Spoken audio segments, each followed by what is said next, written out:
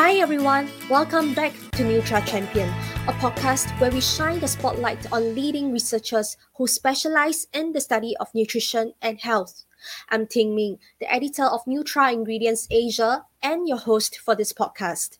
In this episode, I'm honored to be joined by Dr. Imelda Angelis Agdepa, who is the newly appointed director leading Philippines Food and Nutrition Research Institute, which is a branch institute of the country's Department of Science and Technology. She is also the eighth director of the Research Institute, succeeding Dr. Mario V. Capanzana, whom we also spoke with earlier this year. Dr. Imelda is a seasoned researcher in the field of nutrition, specializing in the research areas of malnutrition in children, in women, and non communicable diseases such as diabetes and obesity.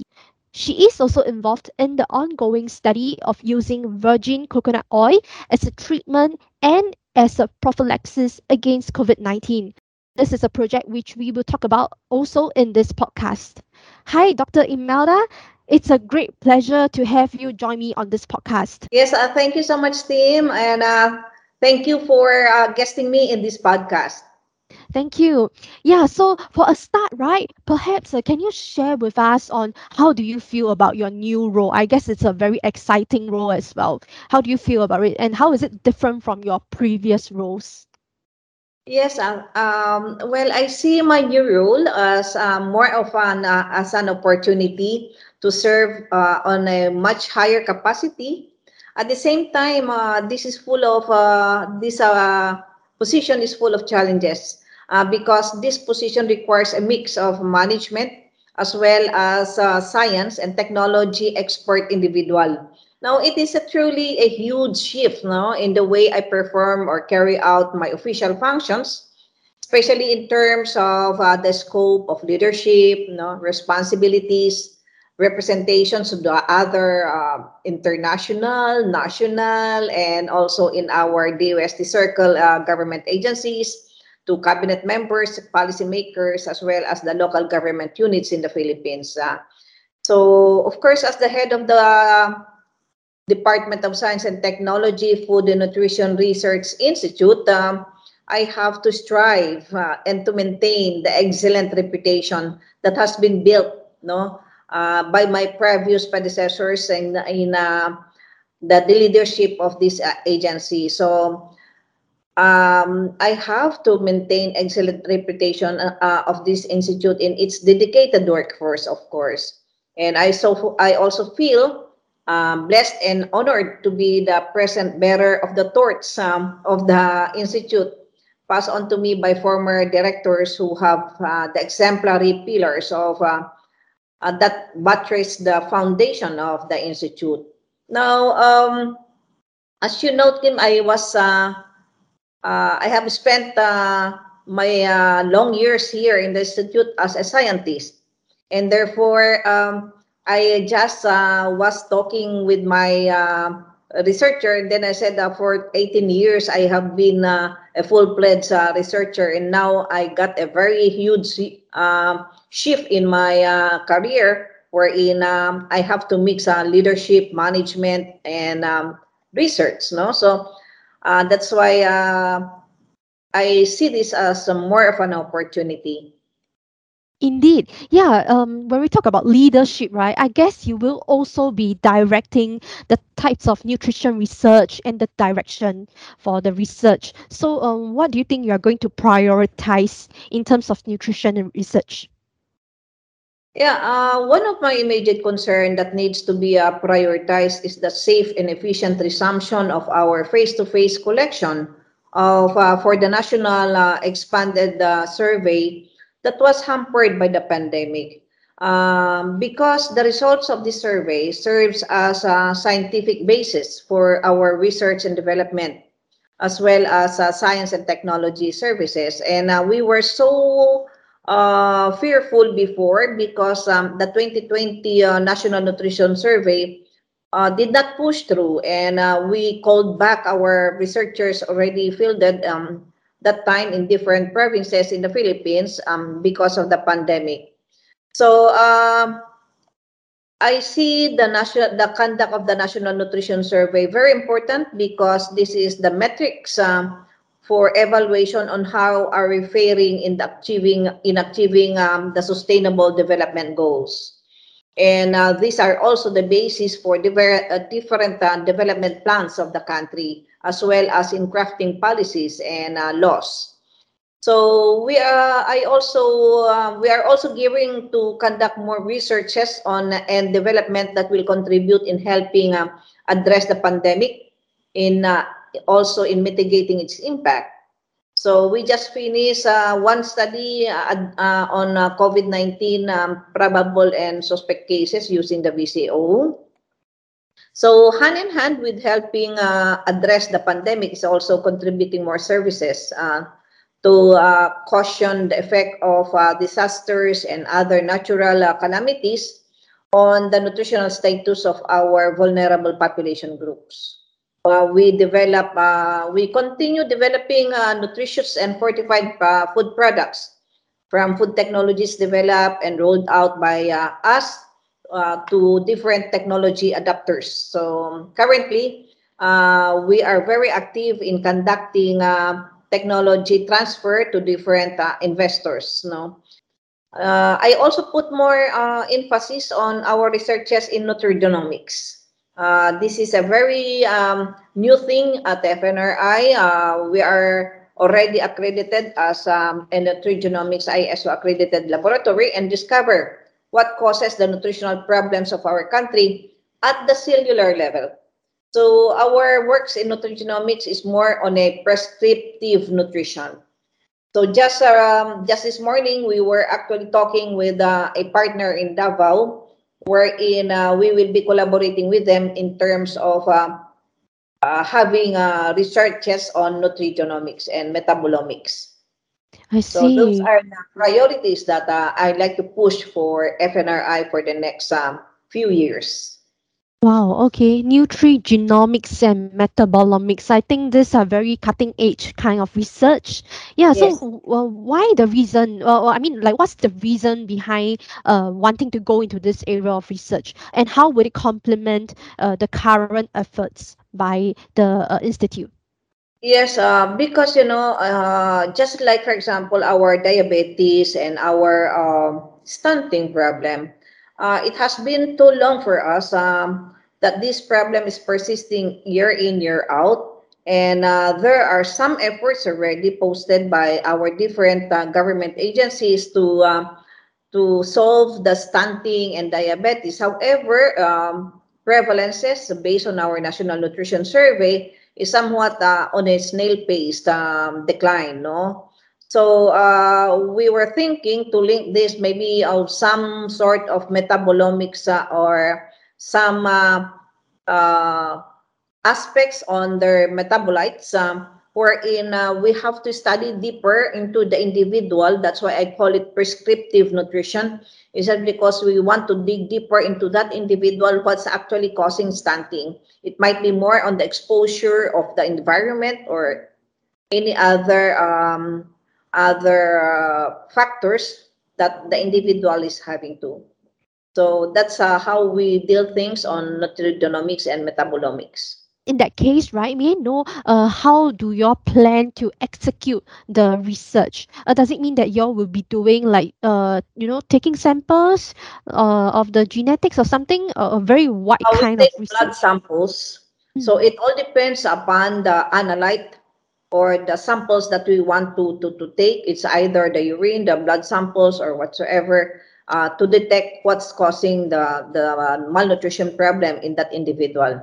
It's either obesity, diabetes, or stunting, no?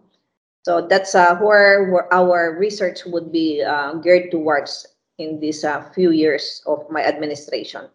I see. Okay, so may I know which group of populations will you all target first? Is it the children that you all will be targeting first? Well, just this morning we were talking about children, stunting in children. And I think this is also in my pipeline when I assumed the responsibility as a director. This is also in my pipeline, trying to actually discover what's going on in an stunted child. So I talked with with our staff in the nutrigenomics group, trying to discover what else can we do about stunting, because this is a persistent problem in the country. I see. So aside from stunting in children, what are some of the other persistent problems seen in the population? Yeah, our diabetes is increasing among adults 20 years old and over, and also overweight and obesity. It's very alarming, and therefore it's high time for us to really try to convey messages that are really understandable by the people.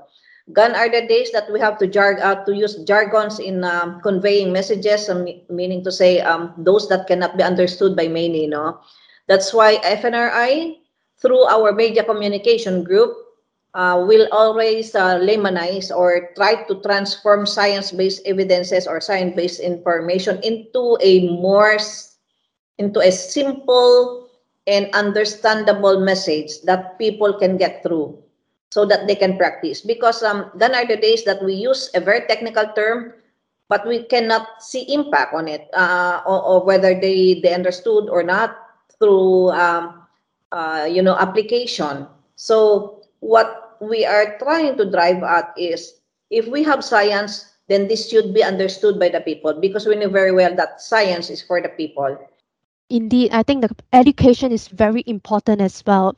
Yes, And Deep. yeah, coming back to the issue of stunting in children, obesity and diabetes in adults, right? Based on the existing understanding, what could be some of the reasons behind this? Yeah, in my deeper analysis on the stunting prevalence in the Philippines, which is actually already published also in Scopus Index journals, no, we found out that it's not only diet, it's also more on the environment of the child. So if the child is exposed to a very poor environment with unsanitary toilets and so on, no, with no healthy or no hygienic water, or electricity, and no accessibility to food, these are the things that are actually very common problems of or the causation of stunting in our National Nutrition Survey results. So I took analysis on the different on stunting, no. So I took the samples or the individuals who are stunted and dig deeper into its causes, and I found out that these are more on the environmental, socio-economic, and environmental factors. I see. Okay, and therefore, going further into the area of nutrigenomics and metabolomics, it's the logical direction, Yes. logical next step. I see. Other than understanding the reasons behind the problems of stunting, obesity, right? And you also mentioned that the institute is involved in making fortified foods, developing fortified foods. Yeah, can you tell Yes. us more about some of the progress in this area? Yes, Tim, because the institute is also a science and technology institute, right? So we develop nutritious food products. So we have food products addressing nutrient gaps in the Philippines. So if I say nutrient gaps, these are actually the nutrients that we found in our dietary survey that is lacking.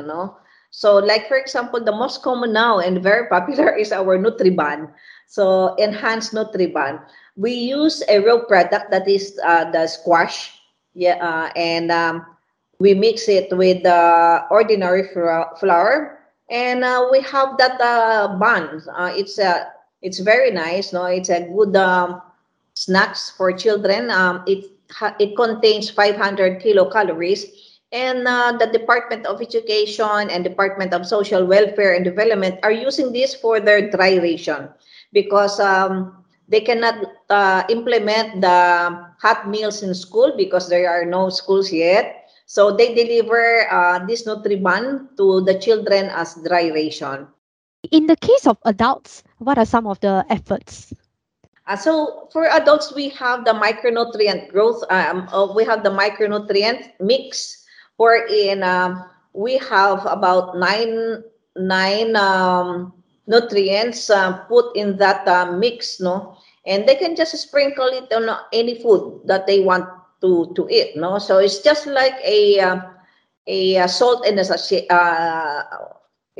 salt in a sachet or sugar in a sachet, wherein they can just sprinkle it on any food, then they get the nutrients. That's usually we put around 30 to 40% of the requirement per day. What does it consist? Is it like mainly vitamins? Yeah, vitamins and minerals. We have Mm. iron, folate, vitamin B12, B2. Um, I think there are 9 nutrients in that. Mm. And this sprinkle, right? It's available for sale in the market, so I can just go out and buy and No, sprinkle it. no, these are used in the social safety net programs of the government. Okay, this is really to help those who are at a vulnerable state. I mean, like vulnerable population who might not have the means, right, to go and get more nutritional food. Yes, yes, All that's true. right. The next exciting part is about the VCO and COVID-19. Yeah, we have been, I mean, my publication, Nutra Ingredients Asia, we have been closely following the progress of this clinical trial. So, can you share with our audience as well what are some of the latest updates and also the progress of the trial? Yes, Tim. As you know, this pandemic started last March last year, right? So at that time, we were panicking on what to do. It's just because of the tremendous alarm, no, caused by this pandemic. So lockdown there, lockdown here, so nobody can go out, no. So what we did was just to really do some sort of literature reviews. I said maybe VCO can help. It's just because VCO is an antiviral agent. So since COVID-19 is caused by virus, no. So what is in my mind and what was in our mind was maybe we can use the VCO to prevent, no, the severity of the signs and symptoms of COVID-19. So it did not take us long. We developed the proposal. True enough, our Department of Science and Technology Secretary and all other the director of the Philippine Council for Health Research and Development funded actually the study. And through a collaborative effort, the Philippine Coconut Authority joined the group to provide us with the VCO. So, and the study site was coordinated by another DOST agency at the regional level, and that's actually Calabarzon. So, can you just imagine a lot of agencies merging together to solve this virus, no? So, in short, I developed the proposal, submitted it, and then we got the funding. So we implemented, and that time we cannot go in close contact with patients because you know already that we have to observe actually social distancing and minimize the exposure. So what we did was to hire a catering service where we can cook the meals of these patients, and then we have nutritionist dietitians measuring the VCO. So what we did, the VCO was mixed in the cooked meals. We did I not cook see. the VCO. It was directly mixed with the meals of these patients. And therefore, after mixing it at the catering service, a delivery vehicle delivers it to the facility or to the hospital, quarantine hospital or facility. We have two groups. One group receiving only the meals prepared at the catering service, and another group receive the meals with VCO. So after 28 days, in short, to make the story short, after 28 days, we measured or the study ended, right? However, from day 1 to day 28, during the period of intervention, we were monitoring the signs and symptoms daily. And we were also monitoring whether intake of the food was completely consumed, or there were food wastage, plate waste, no? The measurements were done at baseline, meaning to say day 1 of the intervention, day 14, and then day 28. And we compare when we had a daily observations or uh, monitoring of the signs and symptoms via the telephone, no telephone interview with the patients, because the patients included in this study were the probable and mild cases only, suspect cases. Yeah. So we still can talk with them because these are not that severe cases. So every day we talk to them about and interview them about the signs and symptoms, the meals, and so on. So we compared both groups, and we saw that those groups receiving the BCO has the signs and symptoms were actually diminishing starting at day 2 or day 3 of the intervention.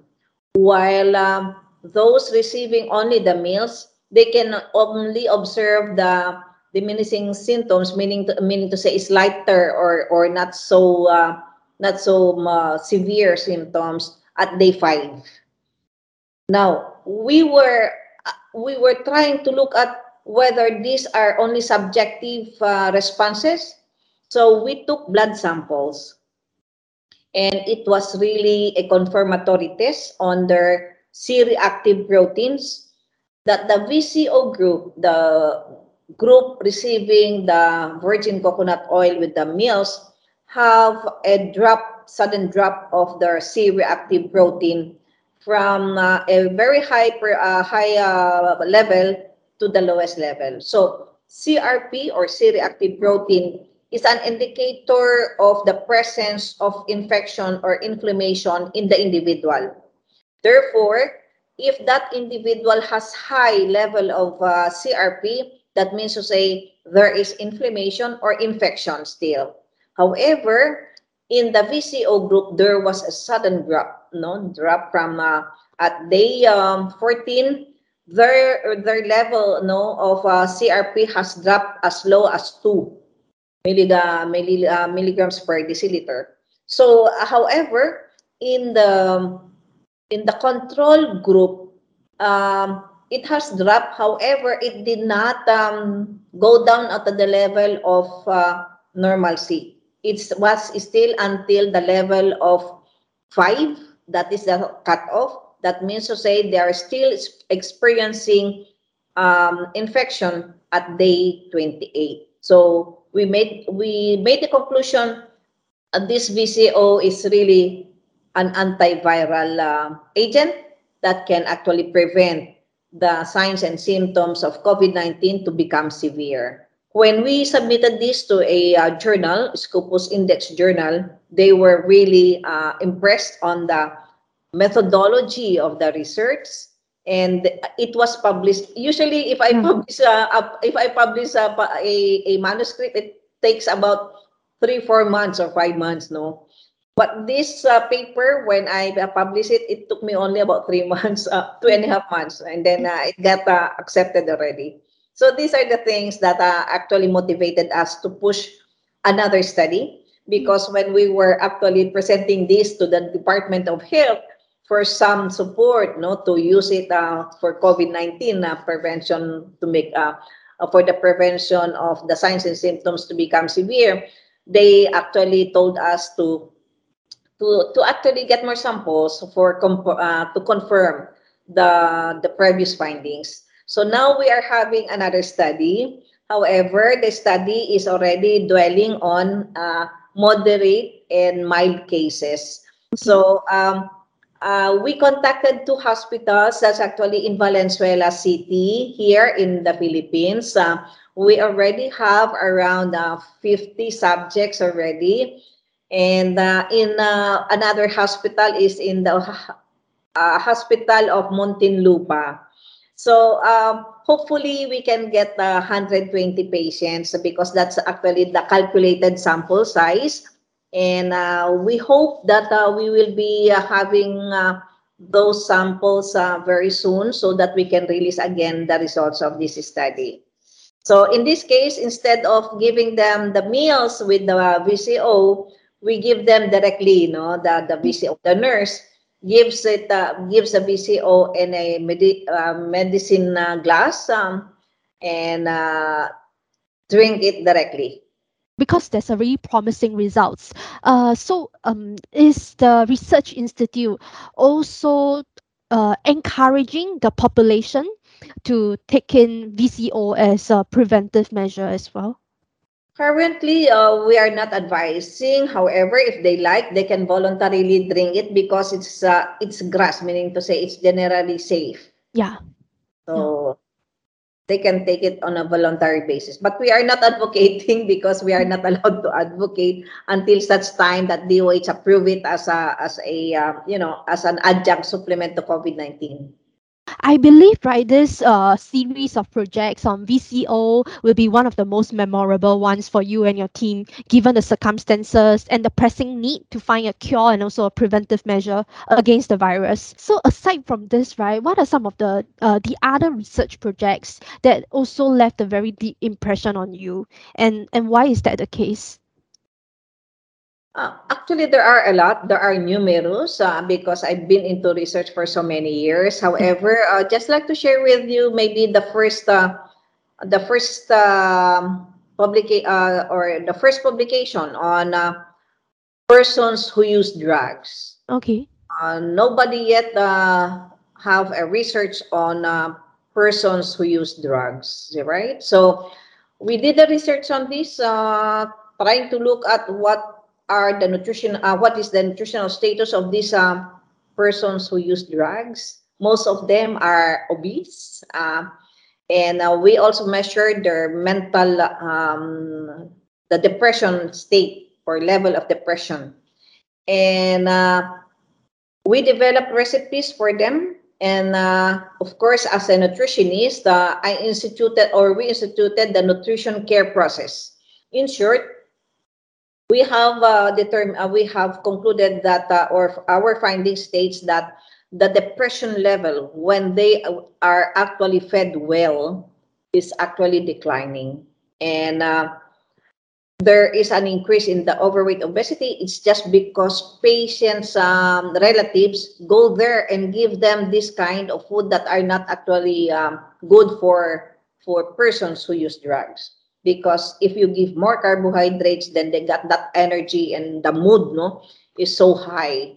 So what our conclusion is in that is recommending the treatment rehabilitation centers to bar the different relatives to give food. They should only eat foods or consume foods that are served in the dietary section, because these are already calculated, and the quality of food being served are already determined. They don't have this before. They were just there, put them in that kind of environment with um, spiritual intervention, but not so much catering on trying to make their cells alive again through food. Another memorable research of mine is I was able to increase the budget of the meals for inpatients in government hospitals. Before, our government hospitals just give 30 to 50 pesos per day. Could you just imagine? Mm. Now, when I calculated those meals served for that amount, it did not even cater to about 30% of the requirement of an individual per day. So we had a dialogue with the Department of Health, and now they actually released an administrative order of the Department of Health increasing the cost of meals in different hospitals. Now I'm very happy. It's just Yeah. because I have seen results in the research that I have done. So these are the things that are very good, uh, where we apply science to policy, Indeed. science results, no? Yeah, which makes the research even more meaningful. It's not just Yes. about, accumulating knowledge, but also applying it to the real life, right? So in the first place, right, why did you choose to specialize in nutrition research? Yes, actually, Tim, this was not my first, what do you call this, choice of Mm, profession. However, I just come from a very poor family. And then I said, maybe I said to myself, how can I help people just like me who is very poor? And then I said that when I went to university, my parents cannot actually subsist me in my college education.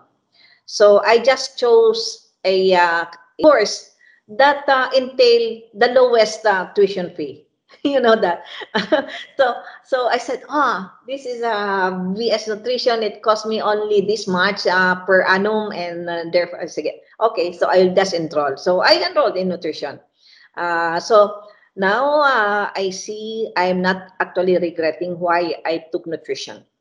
Why? Just because this is the only profession wherein you can use it in any aspect of life, be it be personal or at the individual level or community or with others. No, so you can go to a research, you can go to a public health or community setting, you can go to a restaurant, you can go to a sports, and so there are many opportunities of jobs for nutritionists, dietitians. Yeah, in that case, actually, what's your first choice? Actually, I want to be a medical doctor, but then my family cannot subsist it, so I said, "Oh, okay." Actually, to tell you the truth, I actually want to be a nun before. Oh, okay.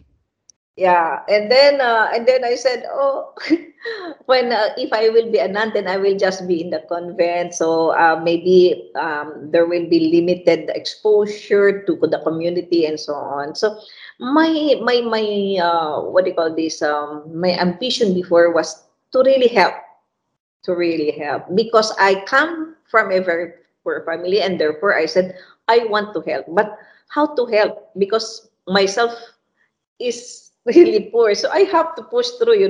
So I really embed in myself persistence, patience, and perseverance to attain this kind of position of mine. I have to really do a sort of persistence and perseverance and patience, Yeah. because without this I don't have this kind of you know position right now in the government. Yeah, indeed. The perseverance, I think the fighting spirit as well is Yeah. something that will help to press on, help a person to press on even in times of difficulties. Yeah, thank you so much again, Dr. Imelda, for taking the time to share with us the wonderful insights and also the very interesting life experience that you have. And I also want to thank you all for joining us on this podcast. And please catch the next Nutra Champion podcast again next month.